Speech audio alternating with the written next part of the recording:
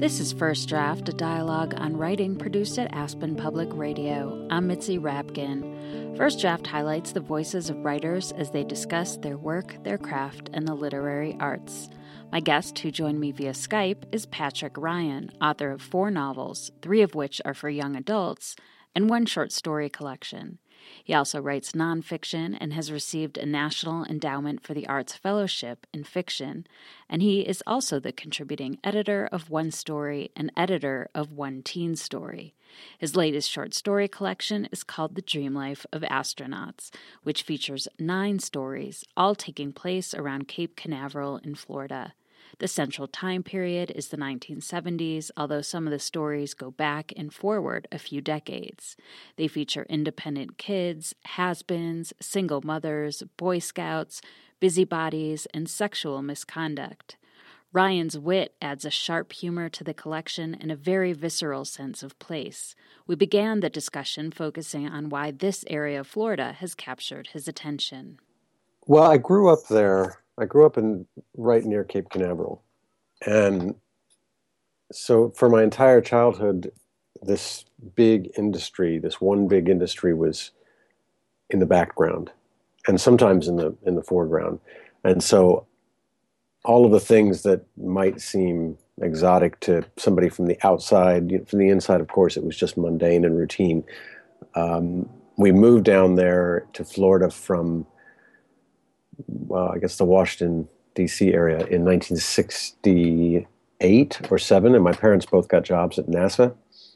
My mother was a secretary, and my dad checked out camera equipment to the photographers, and we watched the moon launches either from our front yard or just anywhere we were, because we were so close. You just look up and boom, there the thing will be going up into the sky. So I always, but around that it's just a tiny little town, and it's an island where I grew up called Merritt Island, but you wouldn't even know it was an island because it just looks like you're in this little town.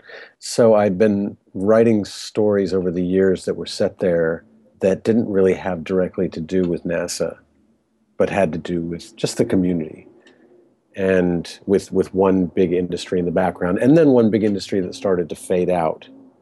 And that happened.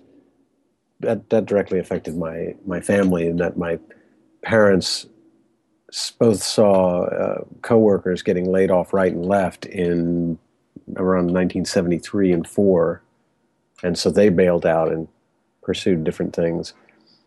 And then the industry sort of petered for a while, and then came back with the space shuttle, and then that petered out. So the book is actually set. It spans about 40 years because the earliest story is 1969. And then the most recent one is closer to now.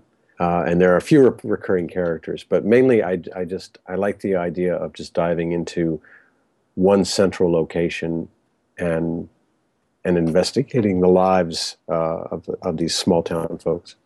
Did you feel that growing up there, and then consequently in your story, and as you said, it's really in the backdrop, you don't have anyone going up into space in your stories, but that it felt like kind of out of time there because nowhere else in America were you sending things up into the universe. And so in that way, it probably seemed kind of futuristic.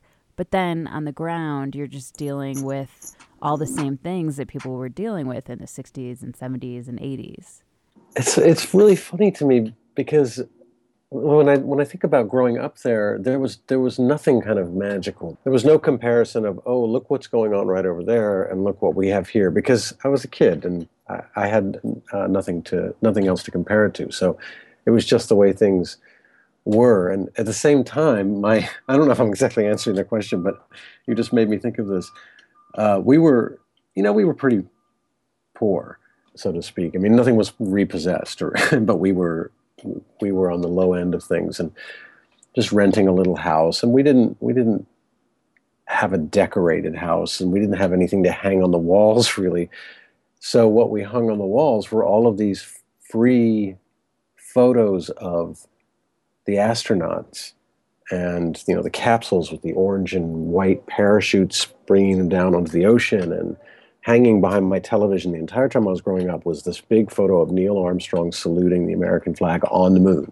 And then just these trio portraits of astronauts, and they're hanging around, but it didn't feel like we cared about it. You know what I mean? It's not like we took pride in it. It's just that we didn't have anything else to hang on the walls. And if my mother will hear this, she'll wince.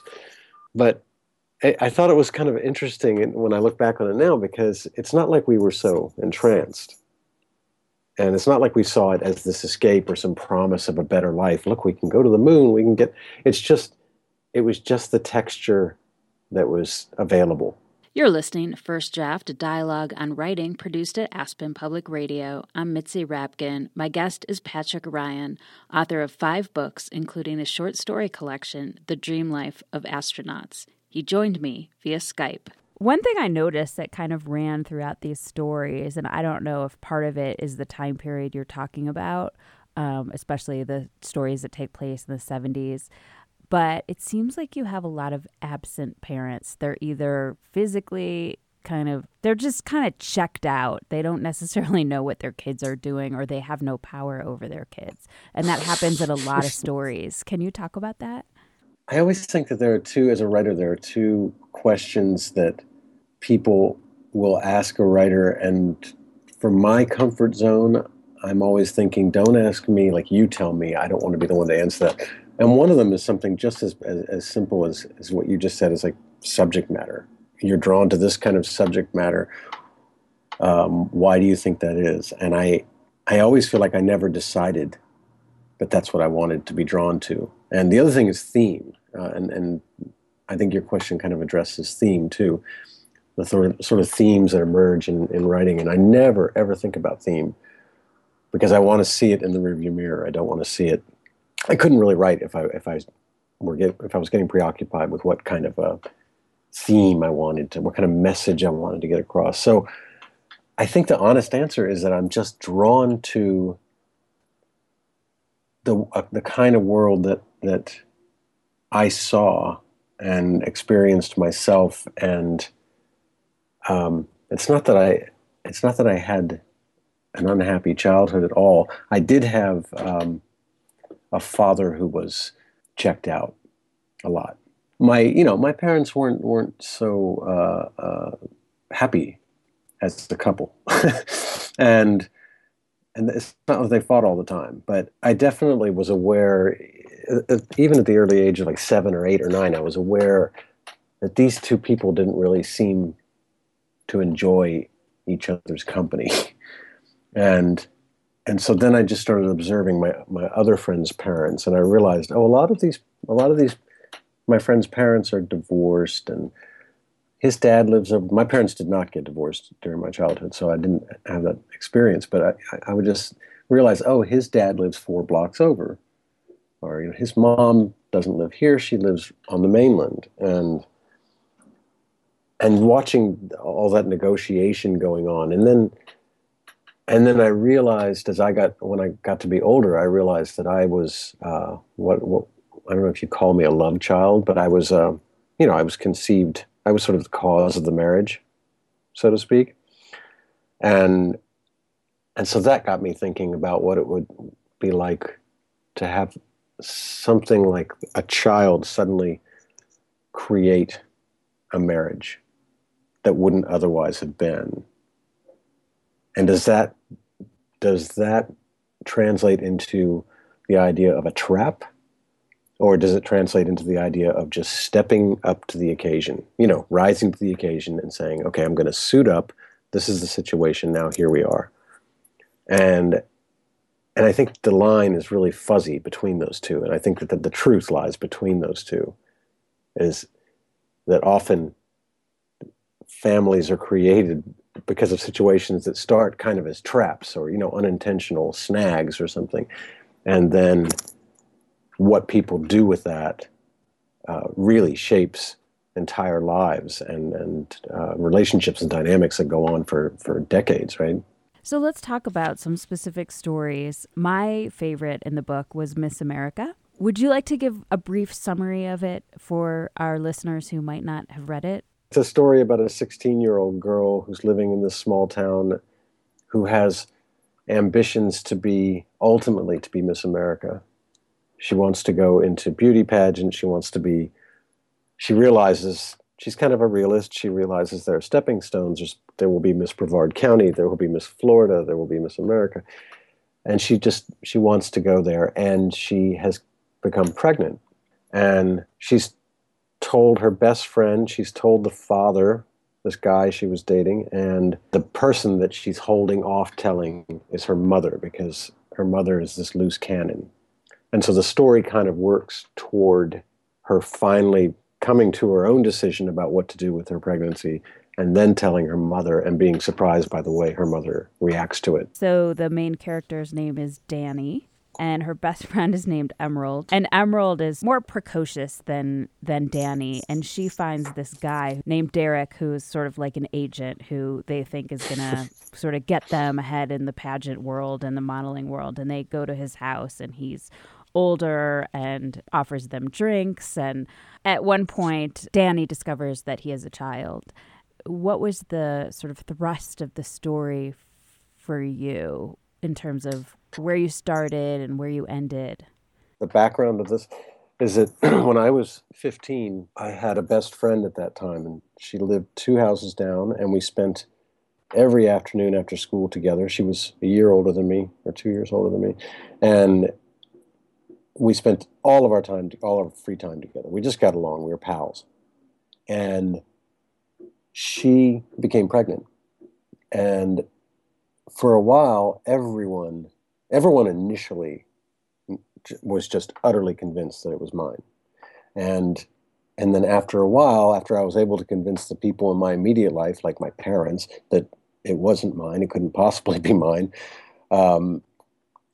and her parents and our best friends, after we sort of got everybody's head wrapped around that, there was still the surrounding community of neighbors who thought that this child was mine, and I just wasn't owning up to it, even after the kid was born. And so, and I watched her go through lots of stages of getting advice from people. And the thing that I noticed was a lot of people were advising her to get rid of it, of the child. And she was so sensible and practical about this that she realized right away that this was not just a quick decision. Let's just think about it. It wasn't a matter of pro-life, pro-choice. It wasn't anything like that. It was just, well, let's just think about this and carry this through and decide what I want to do. And that's what she did. And I still, to this day, admire her for this. And so for years and years and years, I thought, I want to write a story from the perspective of a kid like me who has this best friend. But then the more I started thinking about and outlining the story, and then I realized, I remembered this character, and this character Derek that you mentioned. There was this guy, and I don't remember his name. He was really, really creepy. He was older. We would hang out with him at Denny's, because we would go to Denny's in the afternoon and have coffee. I mean, this is the kind of kids we were. We did not party. We never drank. We had coffee and pie and hung around and talked in Denny's. And there was this guy who was always there, and he brought us over to his house one day. It was surrounded by all of these pornographic ceramics, which I put into the story. And so that made it extra creepy. His house was kind of nasty. And he basically offered to give her the money for an abortion. And I always wondered, in exchange for what? Like what was he getting out of that? It had to just be that he wanted her to be beholden to him in this general way. It's just so strange. And she decided, not to take that route. And she had this child, and then later she got married to a guy who welcomed this child. And I think they had another child, and they're happily married, and it's got a good ending. I realized when I finished the story that I had written a story about a teenager who gets pregnant and chooses to have the baby, but that I had written actually a pro-choice story. Does that make sense? Yeah, it Like does, but I I'd like didn't to know set out to more. write a pro-choice story or a pro-life story. I don't get into politics blatantly in fiction. But I realized when I got done that I had written this story. It was actually a pro-choice story about a woman who makes the decision to keep the baby. Yeah, there was some great dialogue in there. One thing I noticed throughout many of your stories is that they are really funny, and they're funny in one-liner ways. And I'm wondering if you really work hard to craft your humor, if it just comes out as part of your personality. But I just wanted to ask you about the element of humor in your stories. It just comes out. I don't work toward the punchline. I don't write toward the punchline. I've read some humorous fiction, fiction intending to be humorous, and I can sometimes feel it writing toward a punchline. And to me, it feels similar to watching a stand-up comic, and watching a stand-up comic and listening to a stand-up comic is great, but that is all about, you're sitting there leaning forward, waiting for the punchline, and and that's a totally different experience. And so I find, I don't know where it comes from in me, but it, life is pretty hard. The average day can have tons of challenges. I live in New York City, and you leave the house and walk down the block, and you've encountered 7 or 8 people that you would never want to necessarily interact with, and they wouldn't want to interact with you, but you're all sharing the same space. And so my brain is just always kind of trying to see what's amusing, struggling to be generous in the way I look out at other people in the world, and then trying to see what's funny, and just keeping it all to myself, not laughing at people, but really finding things that other people might find amusing and that kind of thing. You're listening to First Draft, a dialogue on writing produced at Aspen Public Radio. I'm Mitzi Rapkin. My guest is Patrick Ryan, author of 5 books, including a short story collection, The Dream Life of Astronauts. He joined me via Skype. Okay, let's talk about the title story, The Dream Life of Astronauts. I felt like this was the most astronaut-y. He never quite made it up into space, poor guy. His name is Clark Evans, and he's kind of reminds me of like a washed up has-been, but he never really had been. But he was close. He knew astronauts, and he was one, but he just didn't get to go into space. And you have Frankie, and he is kind of obsessed with this astronaut, and he befriends him. It's also strange because Frankie's like 16? Yeah, he's 16. Just for a basic plot summary, and this will sound kind of twisted, but so he meets this ex-astronaut who's giving a talk at a library, and it's a very, very tiny, lackluster affair with a very small audience. And he's 16, and he's obsessed with UFOs, he's obsessed with space flight, he's obsessed with aliens coming. And so when he meets this astronaut, he really wants to talk about the various reports of astronauts who actually went up into space, who saw things that were unexplainable, that they thought were UFOs. He's also, in his character bio, this character sort of spontaneously came out of the closet 2 years before this, although this is not in this book, it's in another book, at 14. So, to him, the idea that he's kind of attracted to this man is not an issue. It's not a troublesome thing. And so when this guy kind of takes this shine to him and says, well, I can take you on this tour of the Space Center if you want, of course he's on board for this. Clark Evans has an entirely different motivation, which is basically just to lure him into an intimate setting with his wife in this kind of twisted up 3-way. One of the things that I felt that this story did was it reiterated to him his sexuality. And I think there was disappointment there, but he did get something out of it. He took something from Clark. He steals Clark's moon rock, a little piece of the moon. And that was kind of a late decision in the story, and that was another one that I'd worked on for a long time. And then when I was getting toward the end, I thought, well, it felt like it was missing a piece, the story itself. The stories are always about clashing motivations, and the world you want as opposed to the world you're stuck in and this kind of thing. So obviously Clark wanted something entirely different. And I got very, very interested in the character of Clark's wife, who has a name that still cracks me up, and I can't remember why I even named her Pepper, but her name is Pepper, and still kind of makes me chuckle. But she turns out to be really nice, generous, sensible person. I mean, she's part of this whole seduction, but then once she sees that it's not really going, once she sees that not everybody in the room is on board, she's pulling the plug on it. Say what you might about a woman who would be doing what she's doing in the first place. I think that speaks well of her. You know, once it dawns on her that Frankie's not really into this particular scenario that they've envisioned, then she's like, nope, okay, it's not going to happen. But it didn't feel like enough of an ending. And so having him on the way out just swipe that moon rock goes kind of against his character, because I never would have thought that he would be the kind of person who would steal something from somebody. And for all that I've written about him, and I've written about him in various points of his life, I've written about him as an infant, and I've written about him as an 89-year-old man in different stories, and then, you know, teenager and middle age, and he doesn't do anything like that anywhere else. You're listening to First Draft, a dialogue on writing produced at Aspen Public Radio. I'm Mitzi Rapkin. My guest is Patrick Ryan, author of 5 books, including a short story collection, The Dream Life of Astronauts. He joined me via Skype. Can you share a passage from an author that influenced you? Yes. I picked the opening to a short story by Raymond Carver called Chef's House. And I think this is the only part I'll read is just the first paragraph, because I think it's amazing what this first paragraph does. That summer, Wes rented a furnished house north of Eureka from a recovered alcoholic named Chef. Then he called to ask me to forget about what I had going and to move up there and live with him. He said he was on the wagon. I knew about that wagon.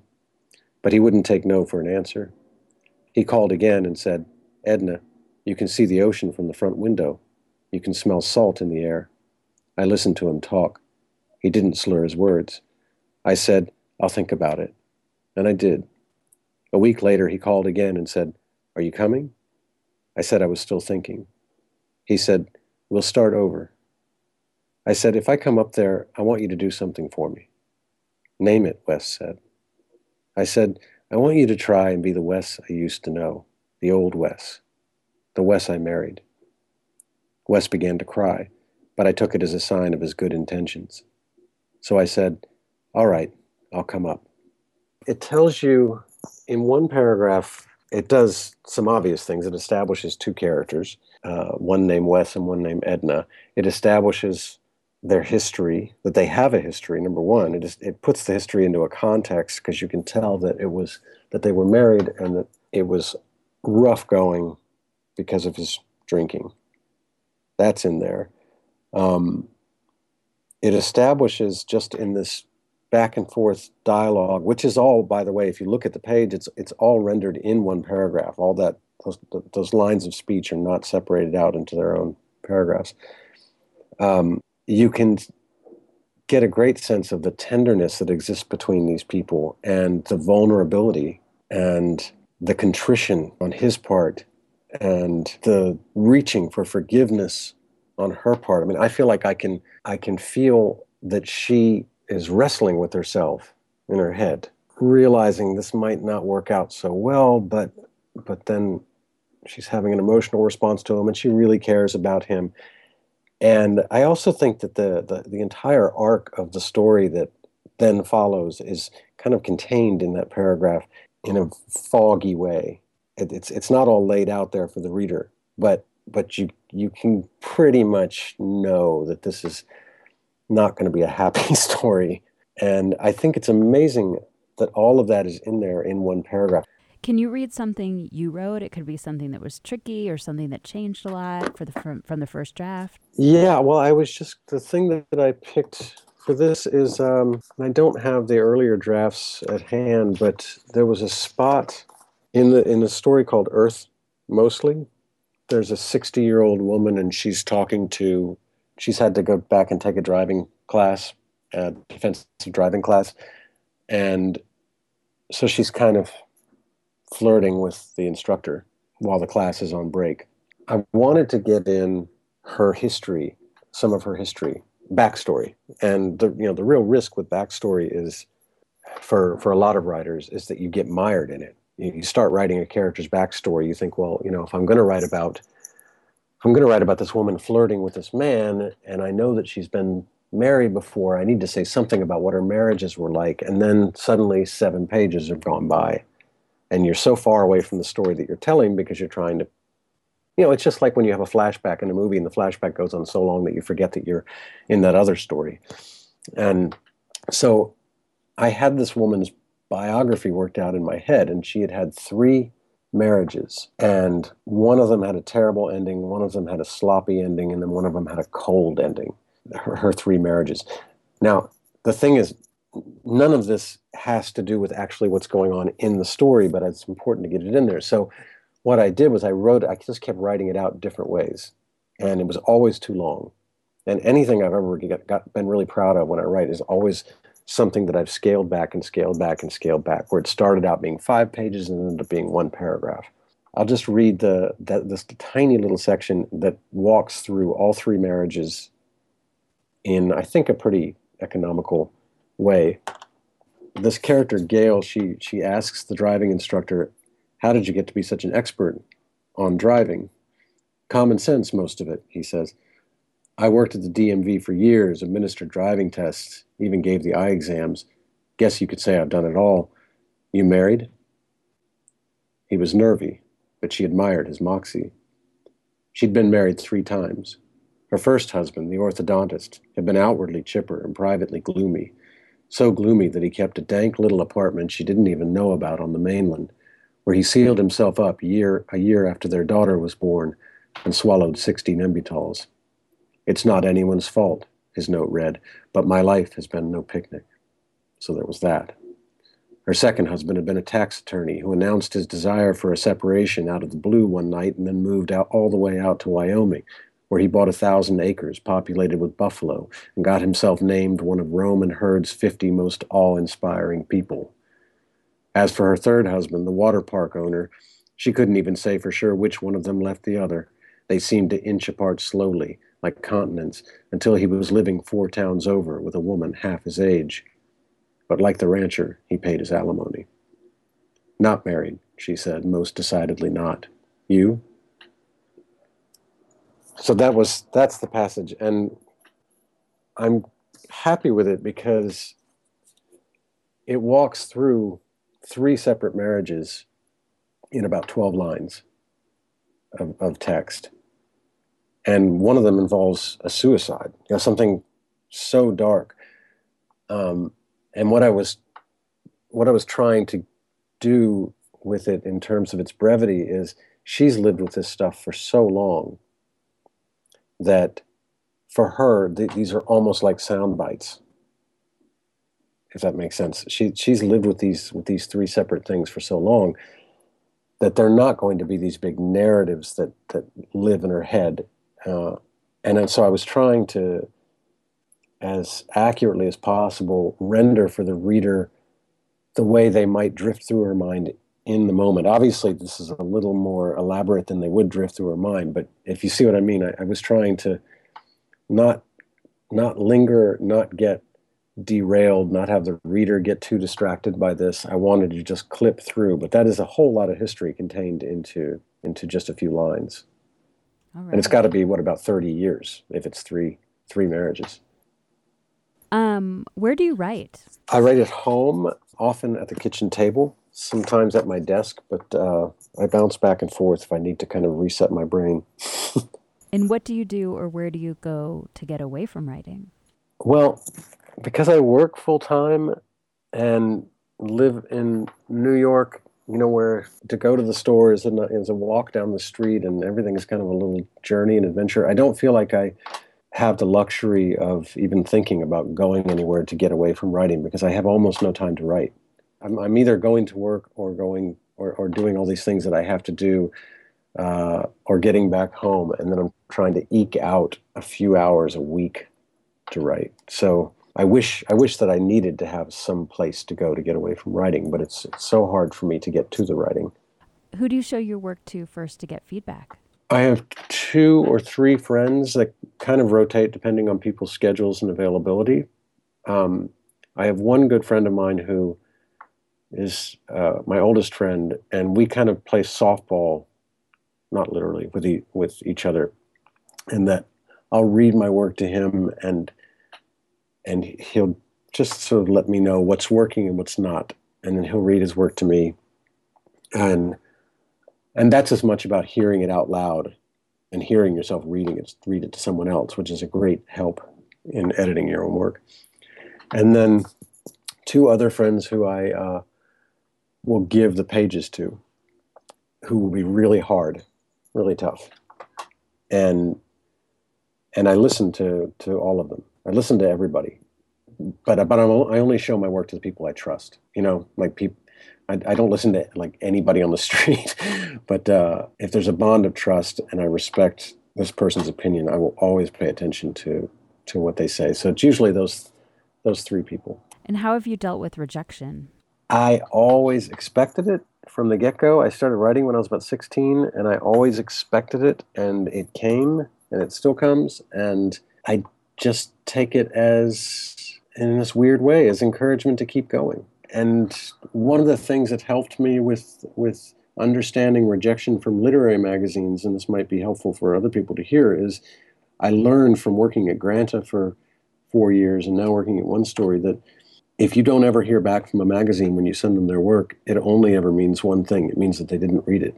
For whatever reason, they didn't get around to reading it, or it got lost, or it's just in the big pile. It doesn't mean that the work was rejected. And then the other thing I learned is that if a magazine says no to your piece, it really just means it's not the right fit for them right then. It doesn't necessarily speak to your overall quality or promise as a writer.